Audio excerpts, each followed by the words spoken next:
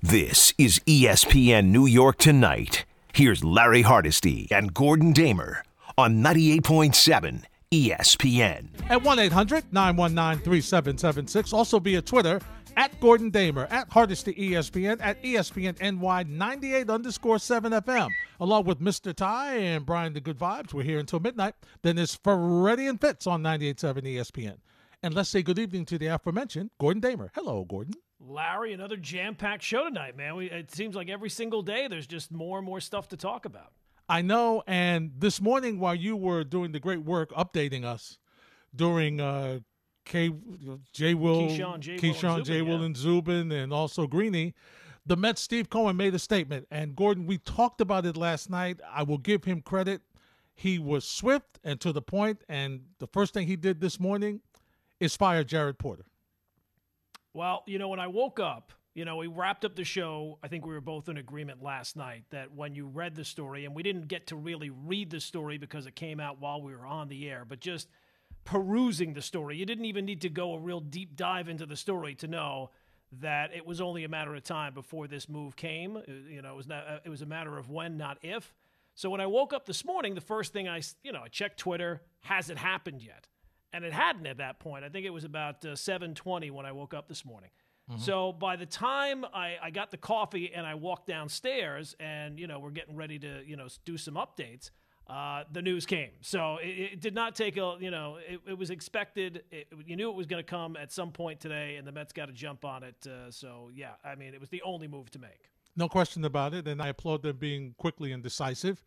And here's the thing, and listen, we got a ton of audio on it, and we want to get your thoughts as well at 1-800-919-3776. Gordon, let's begin with Jeff Passan. He was on the Michael Kay show today. And one of the issues as you read the story is that this story was told to ESPN earlier, but the victim did not want it published at the time. So today, Jeff Passan was asked if you sat on the story. We have duties as journalists to protect our sources and to look after the people who give us the stories that we get to tell. It is their story. It is not ours. And the idea that we have been sitting on this because this woman who went through a horrendous thing with somebody in a position of power and ended up having to move back to her country and get out of journalism because of it, the idea that she wasn't ready at that time is perfectly rational and normal and the type of response that I think any of us could go through. She wasn't ready. The story waits for when the person whose it is ready to tell it. And so she waited, and she left the industry where she was worried she was going to have backlash and potentially have her job harmed. And she saw Jared Porter's rise to general manager of the New York Mets, putting him in a position of great power and great authority, and thought to herself, this man who has his dream job ended up facilitating me losing my dream job. And I didn't do anything. And so the idea that this story 4.5 years later, after this incident happened, has any less resonance, has any less importance, and has any less right to be told, anybody who thinks that needs to shut up. You know what's so interesting about that, Gordon, is that, and you've seen some of the responses that have been on Twitter, and it's just amazing, but Gordon, we've seen issues and situations like this, unfortunately, previously, and we just think that people just feel comfortable just going out and just, listen, this is what happened to me and whatnot. There's a fear of backlash. There's the fear of, you asked for it. I was covering boxing at the time of the rape situation with Mike Tyson in the 90s. And that was the situation and some of the backlash that the young lady who, issued these charges against Mike was said. The first thing was, well, what is she doing in his room at 2 a.m. and all these other issues? And the bottom line in that, and of course, none of us really knows what happened, Gordon, because we're not there. Only 2 people were there really know what happened, even though eventually, in the court of law it was proven that he did. But the bottom line is, you have to have the ability, the strength to feel confident and comfortable that you're going through this. It's not easy to be out there when you've gone through the initial issue of this, the initial victimization of this, and then to be victimized again for coming forward. What drove me nuts over the course of the day as this story unfolded was the amount of people either I heard say or people tweet, Well, why did she wait until why was ESPN sitting on the? It says it right in the story. If this story is something that resonates with you, right? So much so that you have to call the radio station or tweet or send out, messages, however you want to do it. At least read the story. I think it says it in like the third paragraph of the reason behind why the story was not reported at the time and why the woman feels now compelled to come forward with this story. So it's right there for you to read. But the amount of people, why didn't they say this then? Why didn't they bring this up? This happened in 2016, 2017. It's right there in the story. And as soon as you read the story, you say, okay, that makes sense. Absolutely. Absolutely. Jeff Passan, once again, was on the Michael Kay Show. Just to follow up your thoughts, Gordon, was asked, did Porter tell you not to write the story?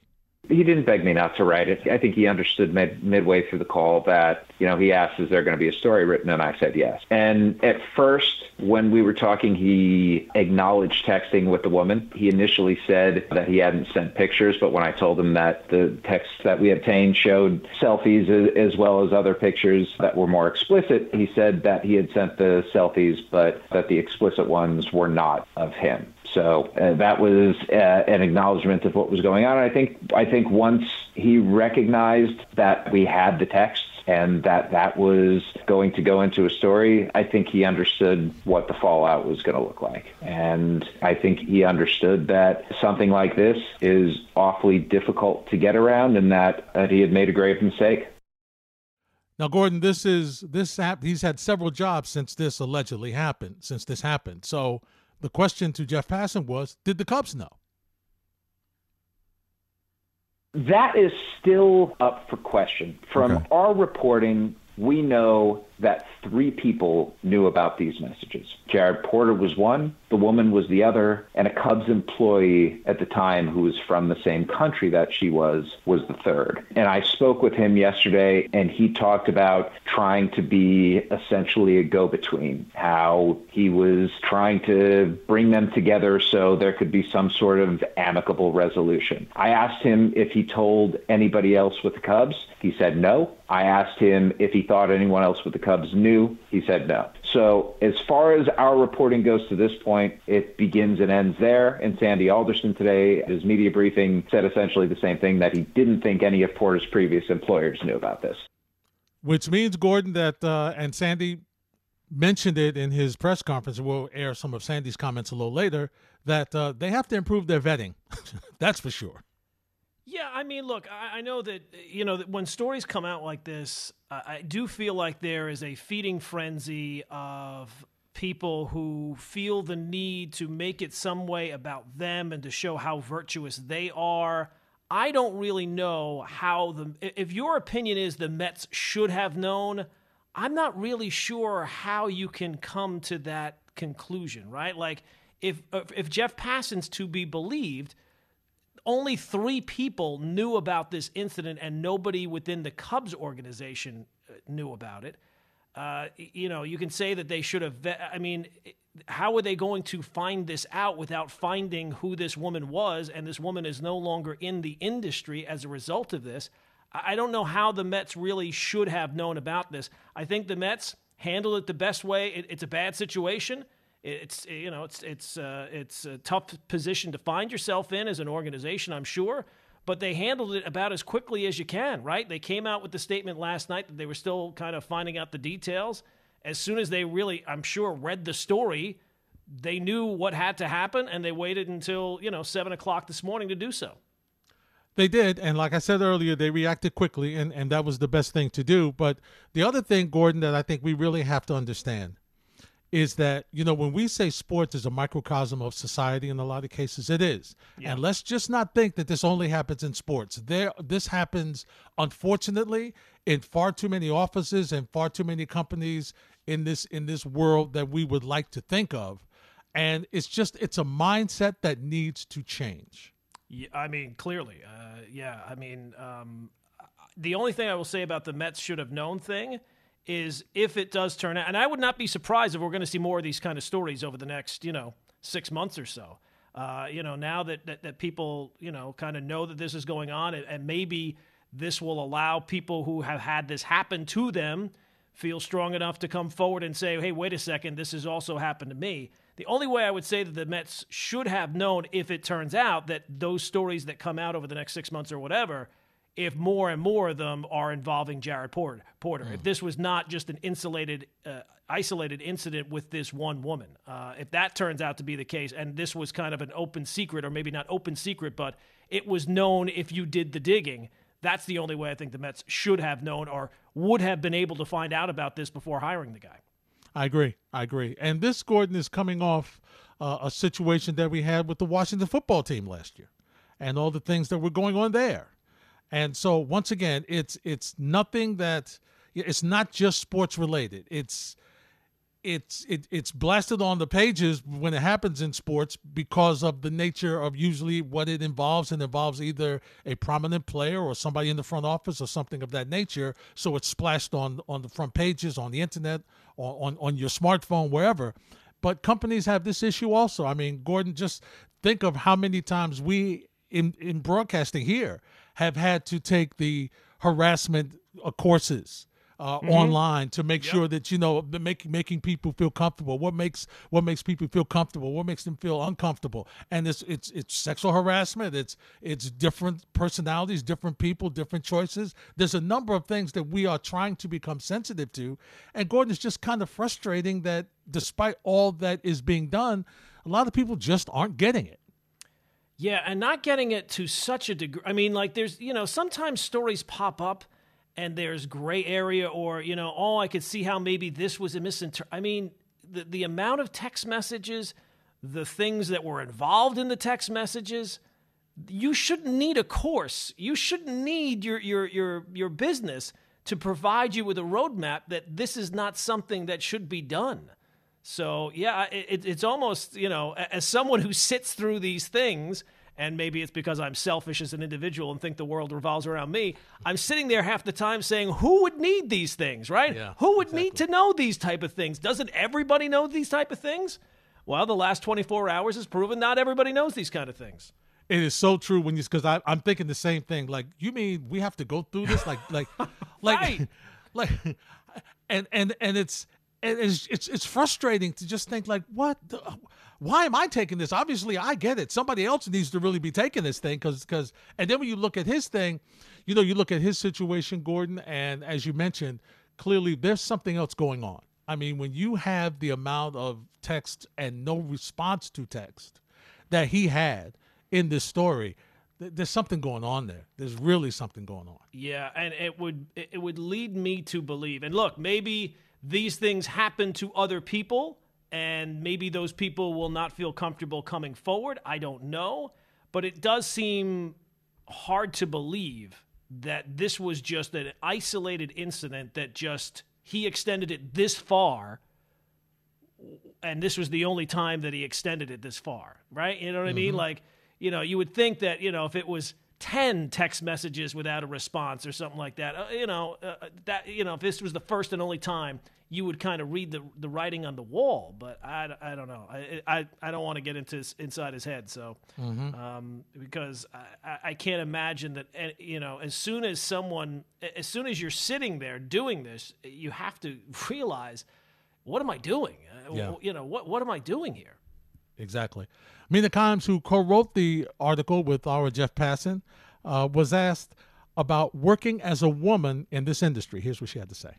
I think it's important that we're talking about a reporter here who is disempowered in a number of ways. One of which, and this is very important to the story, spoke English as a second language and didn't have a support network in the United States. And I think that power dynamic is incredibly important to this. But also, a reporter's job is to interface with players and staff, and doing that job naturally puts you in a submissive position where you're depending on those people to help you and to act in a professional capacity. That's power. They have power over reporters. And what we're talking about, thus, is not just, harassment or people say it's creepy, or even some people are making jokes about it. It's abuse of power. I don't know how people don't get that. And I'm more of an analyst now than a reporter. And so when people ask me, is it difficult with your gender? I say, well, it's less for me about reporting anymore and more just about backlash or commentary. But for a reporter, being able to interview people and have normal conversations with sources and feel that you don't have to compromise yourself in any way, it's everything. And so I guess just going forward, I hope that people who read this story and hear it recognize the importance of treating not just everyone with respect, but especially people you have power over. Gordon, the thing that struck me about the victim, and is written on numerous occasions in the story, was that she was so traumatized that when she was at the ballpark, she felt like she had to hide from him. Of course she would, right? Here's this psycho who's texting you at all hours of the day and night, and what he's texting as well. Of course, it would make you feel uncomfortable. How would she feel any other way? That is the height of being being victimized. That is the height that you can't feel comfortable doing your job. That you can't feel comfortable in a place, Gordon, where this is not exactly a small room. This is a ballpark. You know what I'm saying? This is a ballpark with 40, 50,000 fans in there, and you still feel like he's around somewhere. He's lurking. I just can't deal with this. That's why it was great when the reporters asked Mina, was it hard for the victim to tell this story? Well, it was difficult for her to tell it. I mean, I think there's a reason why it took years. This person didn't have anything to gain, only to lose from this being out there. And that's why, she requested anonymity in multiple ways, and that was very important to me in reporting this. But I think there's sometimes this misperception when it comes to stories about sexual harassment or assault that the victim has some sort of, I guess, benefit or something, and that's just so far from the truth. She's not happy. I mean, this is not a happy day for her, but she felt it was important to share. And she, felt it was important from the beginning, and had the bravery to do so. And Gordon, to leave the business, that's how bad this was. Well, think about it, right? Like, if you are, even in a normal work environment, not even in sports, if you have a disagreement with somebody who you work in close quarters with, and you have an awkward situation going on, just a regular awkward situation, when you go back to that place and you're going to have some sort of interaction with that person, it leaves you, feeling uncomfortable. And that's not even adding into the level of this is a position of power, right? This a person that you're having this disagreement with has a position of power. So, I mean, you can completely understand how someone would feel that way as, getting into the business and dealing with this in a firsthand, and then having to go back to where on a regular basis, not just a one-time thing, on a regular basis, day in and day out, right? A baseball season, where you know that this is something that you have to constantly be on guard about. At Hardesty ESPN, at Gordon Damer, at ESPN NY 98_7 FM. Gordon, let's go to the phones. Spike, you're batting leadoff on ESPN New York tonight. What's up, Spike? Good evening. Thanks for getting me on. I know it's a quick show. I have one comment on Mr. Porter, and I told the boys early this morning, and I got a mixed reaction. In 2007 or 8, I believe the smartphone first came out, give or take, where you had, all this information in your pocket. And I think the proliferation, at least the knowledge of these events in all workplaces, you're right, Gordon, it's not just sports, it's everywhere. It's easier now to do it, and it disgusts me having daughters and granddaughters. It just disgusts me that it's done. I'm glad they took quick action, but I always think how many more didn't get caught, and it just on both sides. It happens the other way, very small percentage, but mostly happens to women, but it does happen to men occasionally. It's just a disgusting thing. You have a daughter, Gordon, Larry, you have children. It's sad. It's really sad, and I think the smart the phone exacerbated a lot of this activity, and I hope and pray that no more of these issues come to the surface, but I'd be remiss to say I'm right on that. I just think it's a matter of time.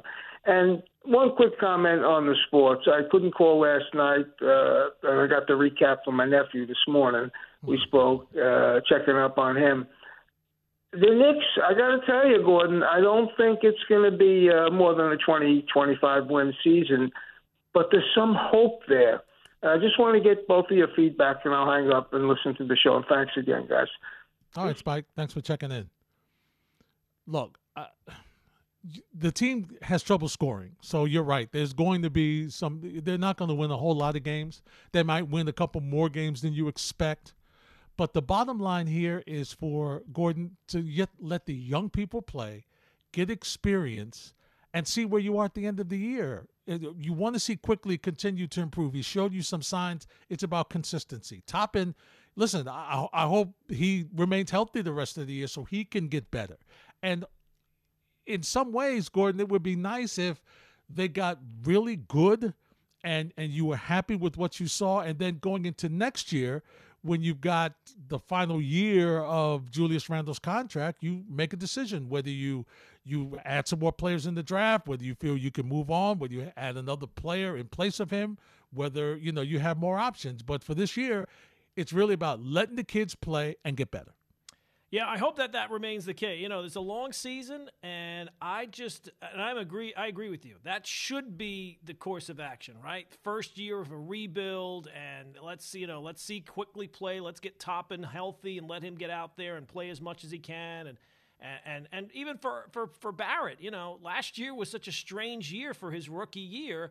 You still are finding out about him. So I hope that's the case. I'm just a little worried that Tom Thibodeau's character is to grind every win out, and that when the next disgruntled superstar becomes available, I don't know who it's going to be, but if there's an avenue to make a leap from a 27-win team to a 42-win team, that they will take that leap no matter pretty much who it is. I think it's all well and good for Tom to be about the kids right now. I just wonder how long that shelf life will have for him. Yeah, it's an interesting point, Gordon, because he's dealing with this. He wanted Chris Paul. He wanted a couple more veterans to win on this team. His thing is, I'll do the rebuilding thing because that's the way it turned out. But he's about winning and getting to the postseason, which, listen, is great because that's what you want eventually. It's just you're hoping that he doesn't push the timetable the way it is. Let's see these young kids grow. Okay, let's see what they can do. Give them the playing time. So while he's wearing them out, Gordon, as the numbers climb, I don't mind the numbers climbing for the young players because that's good. That the more experience they have on the court, the better. The more they see, the better. The more they're involved in late games and they understand how that works and how to win games and do the necessary things, the little things that make a difference, great. But you're right. When they have to make that decision, when it comes to, hey, look, we overachieved. We won 30 games this year. Okay, we get another player. That makes us another 10 games. Okay, you know what to do. We got the guy to do that. That's when you're right. That's when it could be an issue. Yeah. But look, they get the road trip coming up. 5 games, I think it is, right, away from home. So we'll see what they look like when they come back. It's been such a weird year that they got off to that start where you're like, wow, look at this. They're 5-3, and then they lose the 5 in a row, and then you're thinking, all right, this is where, might go south, and then you beat Boston, you beat Orlando. So who knows? It's nice to be able to watch them and actually enjoy them for a change, but I think that there's going to be a lot of twists and turns over the course of this year in terms of, maybe talent-wise that I don't know. If this team is sitting at, 15 wins at some point, and 25 losses, I don't know if Tom's patience is going to be that long. Yeah, I agree with you. But for me, Gordon, I have a low bar. I'm able to sit through a complete game this year. That's a good thing. Yeah. And actually be entertained. You're not sitting there like forced to watch it like you're like, oh my gosh, this again, Yep. This has been okay. It's been okay because you got young kids, and you always want to see what the young kids are going to do. That's always that lure to you. That's the best part of it. Let's go to Rob in Lennox. Hey, Rob, you're next on 98.7 ESPN New York. Hey, Larry, how are you? Hey, Gordon, how are you? Nice to talk to you guys. Well, I wanted to talk about the Broadway Blue Shirts for a second, and then also about the Knicks since you guys were on the subject. I don't really know, Larry, if this team's a playoff team. I mean, tonight they had 50 shots. I don't give Mackenzie Blackwood a lot of credit for his efforts in goal. But when I look at the Ranger team, I say, well, it's 3 games in. It's a young team. We know who 3 guys are. We know who Panarin is. We know who Zibanejad is. We know who Kreider is. We know pretty much who Ryan Strome is. But we don't know who a lot of these kids are. Now, Jacob Trouba's making a lot of money. Tonight he didn't have a very good game. And I don't think he's been that great since they got him, quite frankly. I don't think he was that great last year. Would you move a guy like Trouba with a big contract and continue to move with young players, or move a guy like a Strome who's a veteran guy? It's funny. They need veterans, but it's not the veterans they really need, I don't think. Like, to me, they need a line like a Cizikas type of line like the Islanders have, where they grind below the goal line and play a little bit more physical. So it's going to be interesting to see where John Davidson and Jeff Gordon goes for tweaking this team to be a little more physical, because Brendan Lemieux really, to me, is the only guy against Brendan. Also, I wanted to mention about the Knicks. You're right about it's the young players in developing these guys, but I'm wondering if there is a guy out there next year, a free agent guy who they can bring in, who Leon Rose thinks he can bring into New York to really put this team to where they can make the playoffs. But I'll just get your opinion on this, guys. And also, I'm glad that James Harden's on the Nets, because now I can really hate the Nets. I've never seen 3 such selfish guys in my entire life, and I don't care if they win an NBA championship. Quite frankly, I'm proud to be a Knicks fan, even though the last championship I saw was when I was 8 years old, wearing my Knicks championship 1973 shirt and below my knees. So anyway, Larry, always the best, man. I always think of my buddy Art Russ Jr. when I talk to you. So God bless, man. I'll talk to you All soon. right, Rob. Thanks for checking in. Gordon, we'll go with the Rangers first. Rob, can you give the team some time? Rob, can you give them some time? Let's wait and see. Give me 20 games. Let's see how they are after 20 games. Listen, you got Davidson in there. He knows hockey. If he needs to, when you get to the trade deadline, to make some tweaks, he will. It's early. Give them a break. It does feel like the level of we got to make a move. Like, is that because the Islanders are good? Like, I'm the worst person to ask on this. I am not a hockey. I always bring this up. I'm not a hockey fan, but it seems like the level of we got to trade this guy. We got to move on from this guy. It seems like it's really ramped up for this early on in the season. It is, and I understand the expectations because the team is young. You got a lot of young talent on there, and sometimes young guys get off to slow starts. Give them a chance; it'll be okay. As far as the Knicks are concerned, Gordon, it really follows up on what we were just talking about, and I do think that if they overachieve a little bit, then you will take a look at seeing who possibly you can bring in. Because listen, you have this money sitting around; you're eventually going to have to spend it. Hopefully they spend it on the right type player, not just any player. You have to spend it on the right type of player that you want in here to make sure that you grow with these young people and you teach them how to win. That's the right type player you need. You don't need selfish players in here. Yeah, I worry, without knowing who that next disgruntled superstar might be, I think that the next one that they can make, the first one that they can make work, I think that they will very likely grab that, especially if it's a guard, right? Like if it's a point guard, forget it. Then that's for darn sure. But I think that, if the Nets are going to go out and have this big season, which we all kind of expect right now, it's nice that the Knicks are overachieving right now. But if the doldrums come, that the pressure is going to be there, either internal, external, whatever, that they have to make something happen. And the patience will not be. It's great to be patient, but when that name gets floated out there, whoever it is, I have a fear that they will jump. They will jump before finding out what's behind door number 2. They just know something's behind door number 2. They'll take door number 2. I agree, and the fact that this is you, and in a way you understand it because you want your team to be relevant. Whether they admit it or not. The Nets being good does not allow them to just continue to be bad. Right. That pressure is amped up. And by the way, Rob, don't look now, but James Harden's passing the ball pretty good over these first couple of games that he's been with Brooklyn. He's done a nice job passing the ball. Well, the thing about him, and everybody says that, he's not going to pass the ball. If he wanted to be the focus, he could have stayed where he was, right? If he wanted to take every single shot and he didn't care, and all he wanted was his numbers, and it was just about him, he wouldn't have forced his way out of Houston. They would have bent over backwards to make sure that he stayed there and had, the lay of the land like he had. So I think that he will be willing to alter his game some, and I think you've already kind of seen that.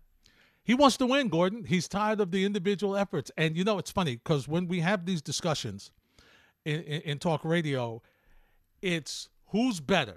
This guy's better than this guy. This guy shoots, this guy rebounds, this guy passes, this guy. But if they're real close, what is the argument that we go to? How much jewelry does he have? And so even though we could look at, everybody knows that he is a tremendous scorer. He's proven that. Everybody knows that he can pass the ball when he wants to. Everybody knows that. His biggest issue, Gordon, has been being unable to lead his team, put them on his back in the postseason. That's where he has not performed. That's where he's not been consistent.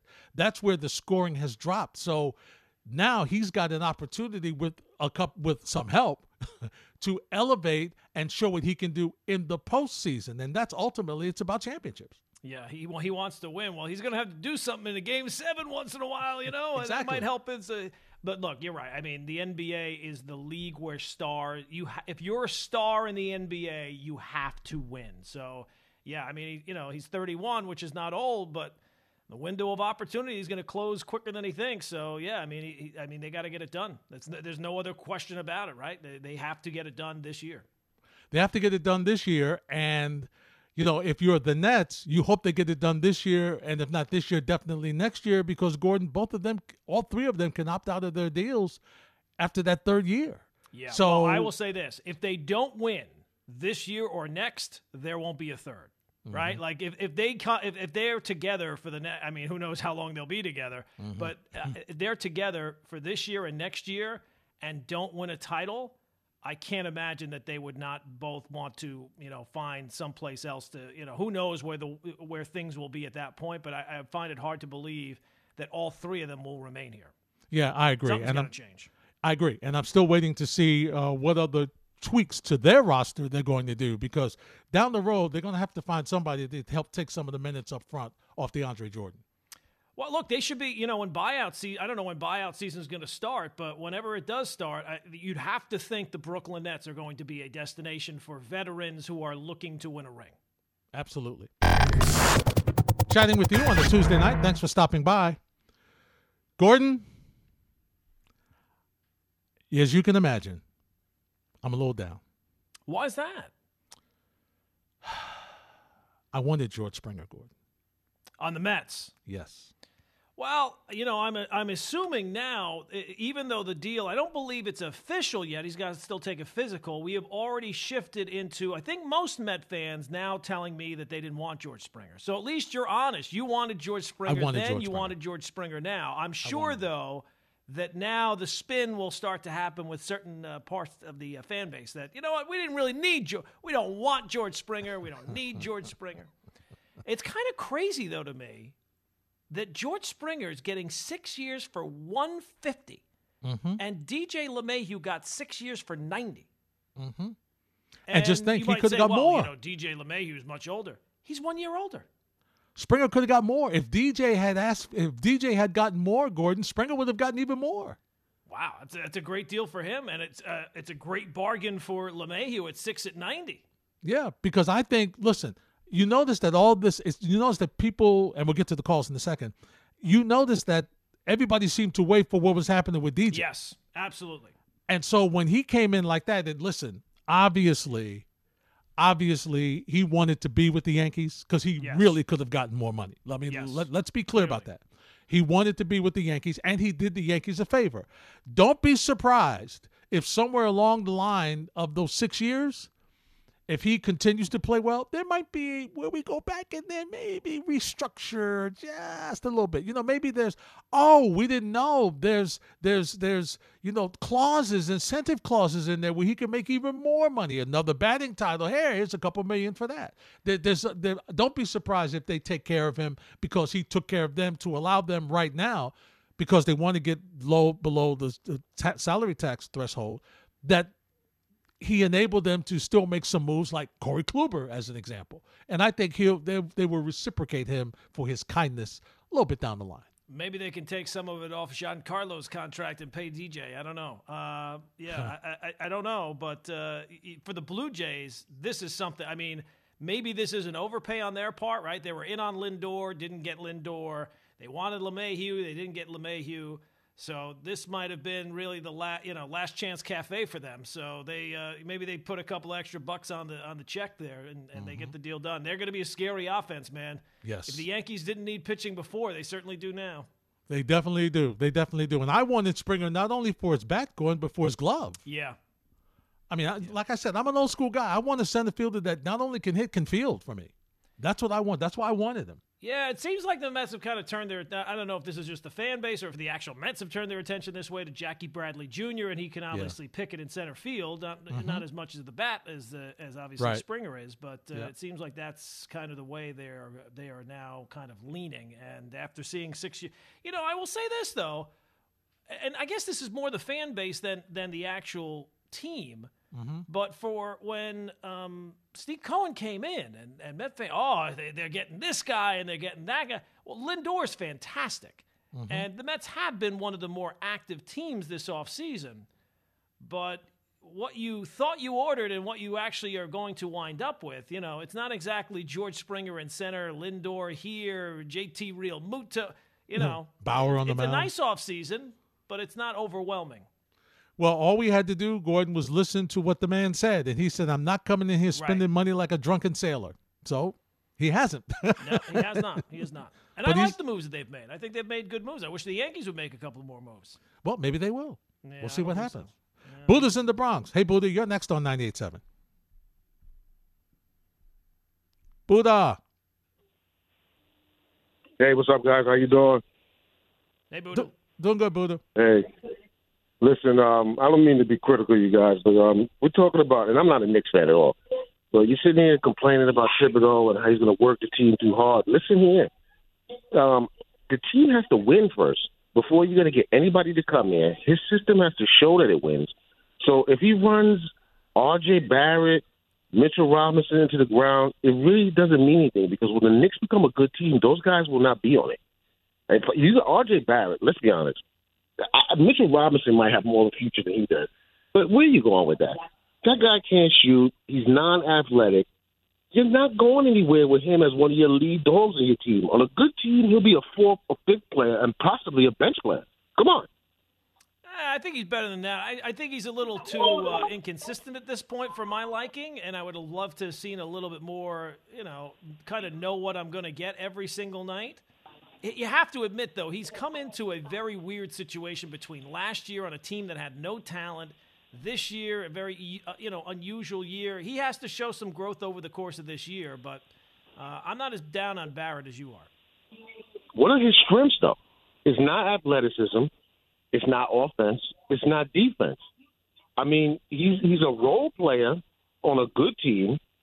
On a team like this, they need him to do more. I would feature him and try to get him up to about 19 or 20 points a game, and then you got to trade him. If some foolish team wants to think that he's some building block, I mean, come on, bro. In that draft, you had two players, and then you had a bunch of other guys. He's just a bunch of the other guys. He's not ever really going to be anything that you could call a foundation piece of your team. I'm not trying to talk bad about him or nothing like that. I'm just being honest, man. Like, your eyes tell you that. He's not quick. He doesn't jump high. He's not. He doesn't shoot. He's a two guard that can't score. Yeah.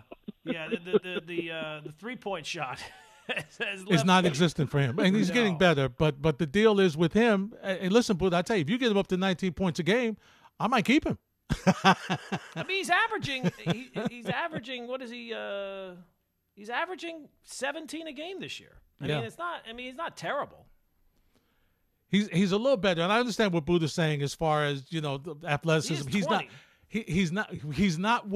He's not some of the top great guards that have come out of Duke University. Okay, there's no question about that. He's not explosive, but he's still a player that, listen, if he's my first guard off the bench, if I'm good enough, okay, where I can move him and he's my first guard off the bench, I'll take him as my first guard off the bench. Yeah, he's got to improve the 3-point shot, no question. I mean, that's the thing that really jumps out. And just overall, He's got to improve his shot. I mean, it is a bit disappointing. It is, but for me, Gordon, until he does, give me the guy that can do the lost start, which is the 12 to 15 footer. If he could hit the 12 to 15 footer consistently and his ability to go to the basket, and he needs to do a better job finishing, I will take that while he works on his 3-point shooting, because then that gives me at least something consistent, and it gives me at least something where teams can say, okay, I don't have to just defend Julius Randle. I got to kind of move this kid off this spot from 12 to 15 feet. Because eventually, if they don't find other scoring, Julius Randle's arm's going to fall off. Yeah, I mean, as I said, he always kind of looks like he's a little tired. He has a reason to be tired. He is exhausted, that poor guy. They're gonna ride him all the way to the end of the season, it looks like. That's right. And once again, Buddha, just to be clear, we're not lamenting Thibodeau playing the kids 40 minutes. That's good. We're talking about when the veterans come in. What are they going to be like? Listen, I'm not trying to do this 40. I'm not trying to do this 40-minute thing, Tibbs. Play these kids. I'll do 25, 30. Play the kids. That's what we're concerned about in the future. There's a lot of family and personal stuff going on, so just want to leave it at that. That's it. That's why Kyrie Irving had to take some time. It's ESPN New York Tonight here on 98.7 ESPN, 1-800-919-3776. So, Gordon, that was one of the things that Kyrie chatted about in his conversation with the media today. And it was interesting in watching the video. And he just – Gordon, and I'm not trying to get into his head. It's just visual, what I'm looking at. Gordon, sometimes he had his head on his arms folded, his head on the desk. He looks like he's got the weight of the world on his shoulders. Yeah, it does not. I mean, that does not come across as a guy who is excited to be there, is it? I mean, that looks like my son when seventh period hits. You know what I mean? Like that's the way he's sitting when he's ready for the day to be done. He wants to move on to the video games and everything else, and he has no interest in whatever seventh period is that day. So, look, I didn't go into it expecting a lot of answers. If you went in expecting a lot of answers, you did not get many. He basically said he was away for personal reasons.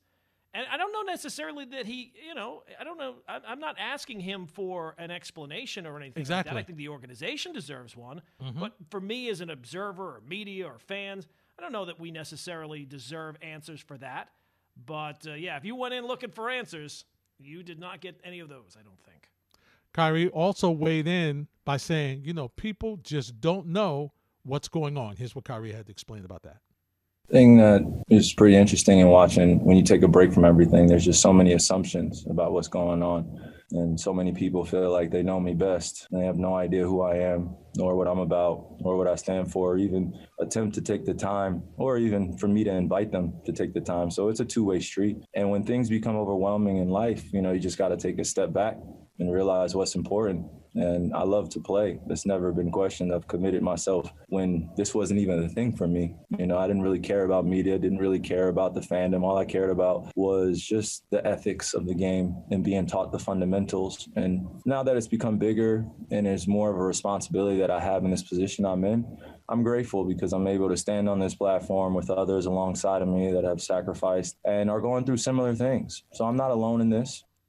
Now, it's been clear that there's been conversation not only in the NBA, but in other sports as well about athletes facing depression and certain things. So Kyrie weighs in on mental health and balancing priorities.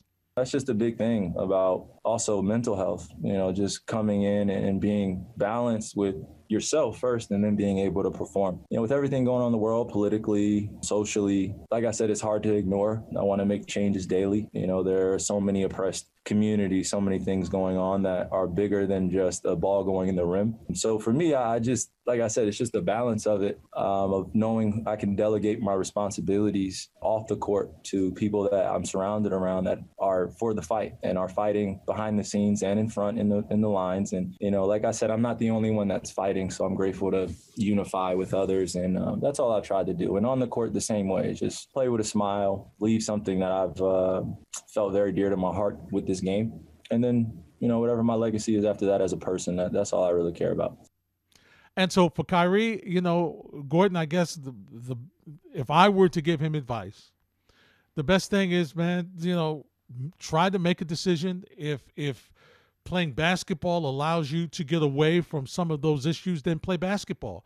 If you feel the need that you want to address those issues, then Gordon, I think, as Stephen A. mentioned, maybe he needs to take a pause, take a step away, and go ahead and try to deal with those things and come back. But it's hard. It seems like it's a battle between the two. He loves both, and he's not real sure which one he wants to do. Yeah, I mean, to me, he has to decide that, right? I think everybody would agree that if something is more important to him than basketball, well, then by all means go and do that. I would just say, and I think we've said this since the beginning, it's not so much what he does, it's how he does it. And to me, the biggest problem I had was how he kind of left the team and certainly seemed like Steve Nash didn't know what was going on. The organization didn't really know what was going on. And I don't even know really that the organization knows what's going on now with him. Yeah. And it makes you wonder if you're the team, can you rely on this guy moving forward when it seems like he's battling something? And also, he can't really complain that people don't know him when you don't tell them, right? Like if you don't want to go into specifics, that's fine. That's your discretion. But then you can't complain that people don't know what you're going through. Absolutely. Back to the phones we go. Chris is in Glen Cove. Hey, Chris, you're next on 98.7. What's going on, Gordon and Larry? Hey, Chris. I see you guys mentioned before about, Larry, I was just like you. I wanted George Springer on the Mets real badly. But now that we don't have him, I'm kind of happy that we don't have to worry about giving him this huge contract anymore. And this is why. Because I said, when the Francisco Lindor trade went down, I said the Mets' top priorities now should not be signing anyone. Shouldn't be Springer. It shouldn't be Bauer. Shouldn't be anyone. It should be extending Francisco Lindor and extending Michael Conforto.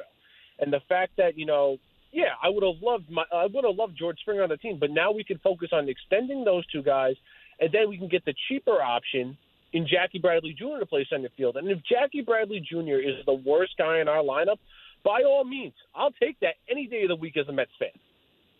But the owner has all this money. He spends all this money on statues. Yeah, you're going to get LeMahieu and you're going to get Real Muto. What happened? Look, I love it. I love that Uncle Steve wants to burn all the money in his pocket, but doesn't mean we have to do it all in the first year.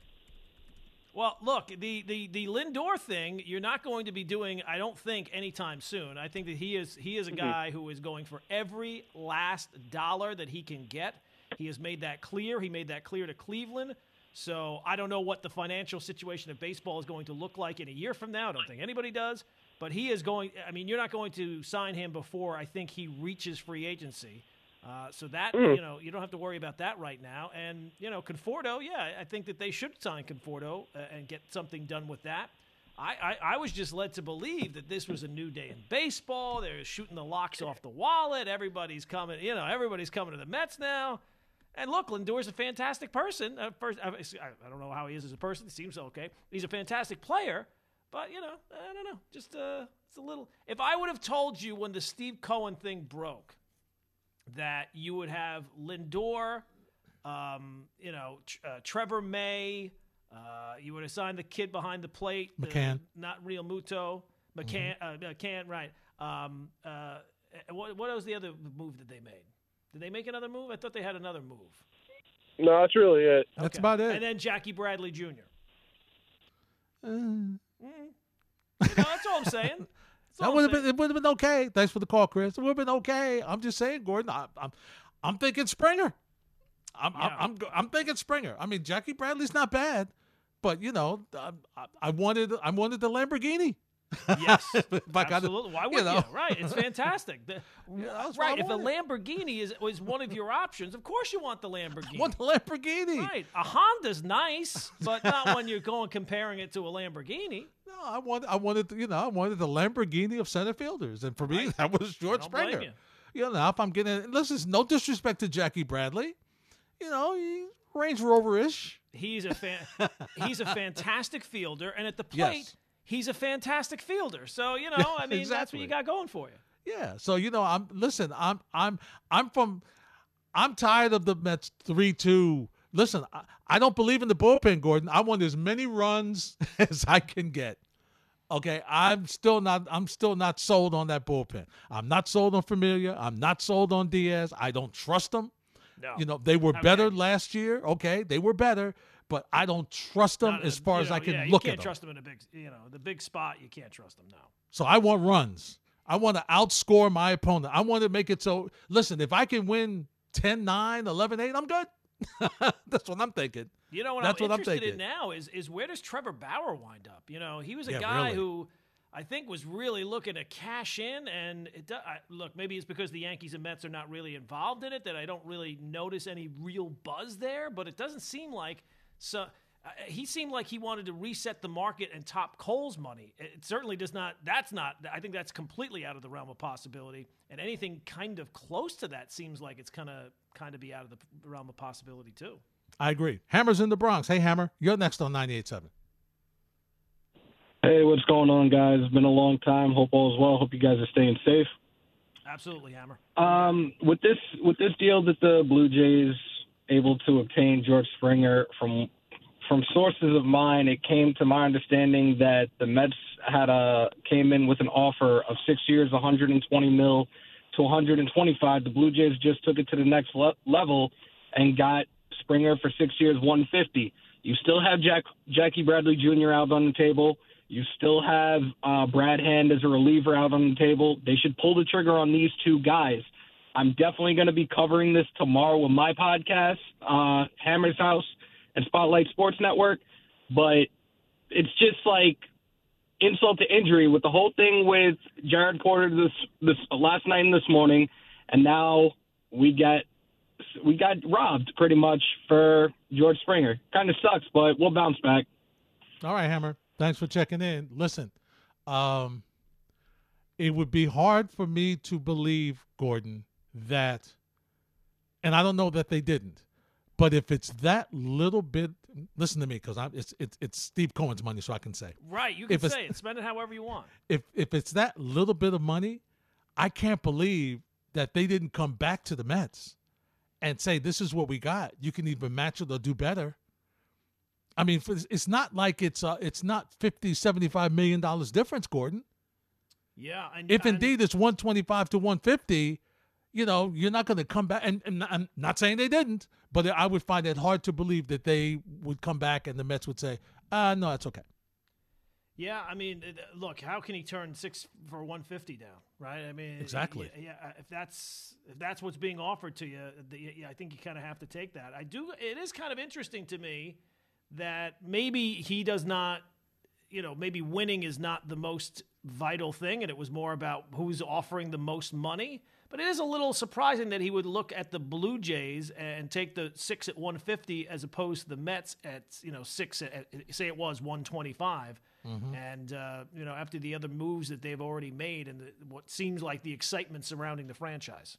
Absolutely. Talking about George Springer going to Toronto. Not happy, Gordon. I'll get over it. I will.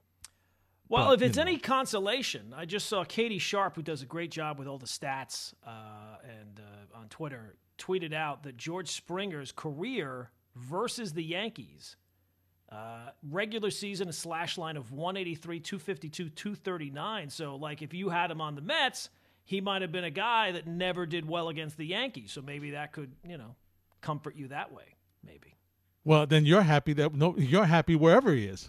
Right. Well, I'm a little worried about that Toronto lineup. I do worry about that. Yeah. That lineup, if it comes growing together, it's almost like the Rays may have taken a step back, but the Jays might have taken a step forward. Yeah, it's and true. The Yankees aren't moving anywhere. They're sitting on the couch. Yeah. Looking for nickels. Yeah. This is probably this might be as docile an offseason as the Yankees have had in a while. My hope is that they will catch all types of hell for not doing this and not doing that and not making this move and not making that move. And it seems like every time that people crush Cashman, things work out okay. And then anytime it seems like people are praising him too much, that's when it falls apart. So that's what I'm kind of hoping it. I'm putting it out into the universe that way. Charlie's in Woodside. Hey, Charlie, you're next on 98.7. Hey, Larry and Gordon, how you doing? What's going on? I'm doing fine. I'll say that I got two things, but one first on the serious note about this Jared Porter stuff. Doesn't matter. It's not a Mets issue.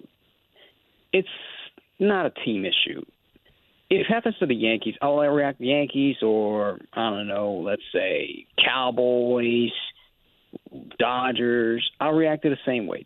It's as a whole, it's a societal issue in the world that the women should not be treated like this and should be worked comfortably and equally, fairly at every job. And I advise to all men or women, say that for me as well. It's always you have to learn how to let go. If it's like something like, instead this guy texted 62 text messages and whatnot, explicit stuff. He has an option. He had a choice, and he took the awful route. And instead, he had the choice of back down and let it go. I think that's the important part. You have to learn how to let it go. And secondly, on because he got let go. Obviously, he didn't learn his lesson didn't know how to let it go.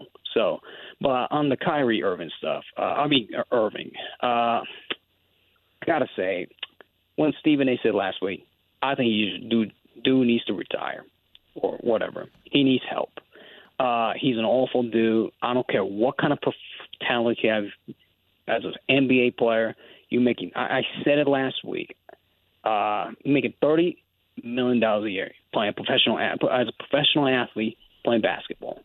You have the obligation, and right now this dude is not doing any obligation. That interview on the he was addressing the media. That was awful. He didn't give you anything. He didn't give a damn about anything. He showed no remorse. No respect. He is so awful. No professionalism. He has lost all the legitimacy, everything, and just everything. I just can't stand it. I don't like him no more. Ever since he went to Boston, now come to here. We listened about this nonsense every single day. It's awful, garbage. If he gets help, because we have no idea what is allowed. He didn't do anything. And you know what, Charlie? I think, and thanks for the phone call. What you said is true. Gordon, he needs help. There's somebody that hopefully there's somebody, family member or somebody close to the family that he can talk to, because you could just, once again, just watching the optical, okay? He's got the weight of the world on his shoulders. There's somebody that he hopefully would be able to speak to share what he's going through or whatnot. And usually, and this is what is so interesting, Gordon, usually players find their getaway on the field or on the court, whatever sport they're playing. That's their getaway. That's how they get away with stuff they're dealing with off the court. That's how they get away with personal issues, by really delving in and going all out in whatever sport they play. He's a person that it affects him so much that he can't do that. And it's weird, and I don't know, as we're not used to seeing that as sports fans, Gordon. We're used to seeing guys go out there and just let me go between the white lines. That's what the baseball players always say. That's why I go to just relax. That's why I could just go play the game. That's why I get away from all this other stuff. And he's just not that type person. Yeah, and I don't know why anybody would be surprised that he did not really provide any answers today. And I said this at the time, without knowing what he's going through, right? Like, I don't want to criticize him without knowing. But it didn't seem like he felt like anybody deserved a reason for why he left. He certainly didn't seem like he provided one to the organization. So I don't know why, as a fan, you would think that he was going to all of a sudden tell you what he's going through. So I was not really surprised by that. The only thing that I will say is in terms of the basketball situation, he can kind of do whatever he wants as long as it works, right? There was a book out a couple of years ago where the title was "The Only Rule Is It Has to Work." And you know what? If he comes back and he plays and the Nets reach the ceiling that they are expected to reach, all this will be water under the bridge. It's true. People won't even be talking about it. You remember when Kyrie didn't play? Yeah, you know what? Hey, it turned out to be a good thing. Kyrie doing his crazy stuff, you know? Yeah, no, that's what they'll say. We'll be spinning it. Going, well, you know what? It gave Harden and Durant time to get back together from where they were in OKC without worrying about bringing the third person in. Yep. Hey, it turned out to be a great thing. Right. We'll write the narrative based on the results and then pretend that the results are not why we're basing it that way. Trey's in Brooklyn, Texas. Joins us next on 98.7. Hey, Trey. Well, fellas, I was just about to hang up because I really don't want to talk tonight, and I don't feel like I should be obligated to speak to anybody. And I'm going to call my boss in the morning, tell him I'm not coming to work. And, you know, he can do the ribs and the brisket and pulled pork. He can do it himself, man. I'm just not up to it. But I thought you were the boss. Exactly, Larry. Are you talking to yourself? About here? You talking to yourself now? This is ridiculous. This is ridiculous. Ladies and gentlemen, please don't listen to Kyrie Irving as a barometer of life. You have bills and responsibilities. This man is a millionaire. I don't give a damn if he bought George Floyd's family a house. That's nice. That is a nice thing to do in a very tragic situation. But please, nobody out there believe that this is why he left. Oh, God. Man, please. Man, please. I'm telling you, Larry, for hard work, and everybody that calls your show, I'm pretty sure they're hardworking people. You are a hardworking person. G, you're a hardworking person. I've met these people. This is ridiculous. I can't even put the words together that this man sits here talking about. You don't even understand. What do we understand, Kyrie? You're paid to play basketball. Larry, would you like to get paid $30 million to play basketball? Yeah. I would too. G, you up for $30 million? Play a little basketball? You get me a lot cheaper than that. You know what I'm saying? You get me for $7,500. Right. You know what I'm saying? This is ridiculous, man, and it's disrespectful.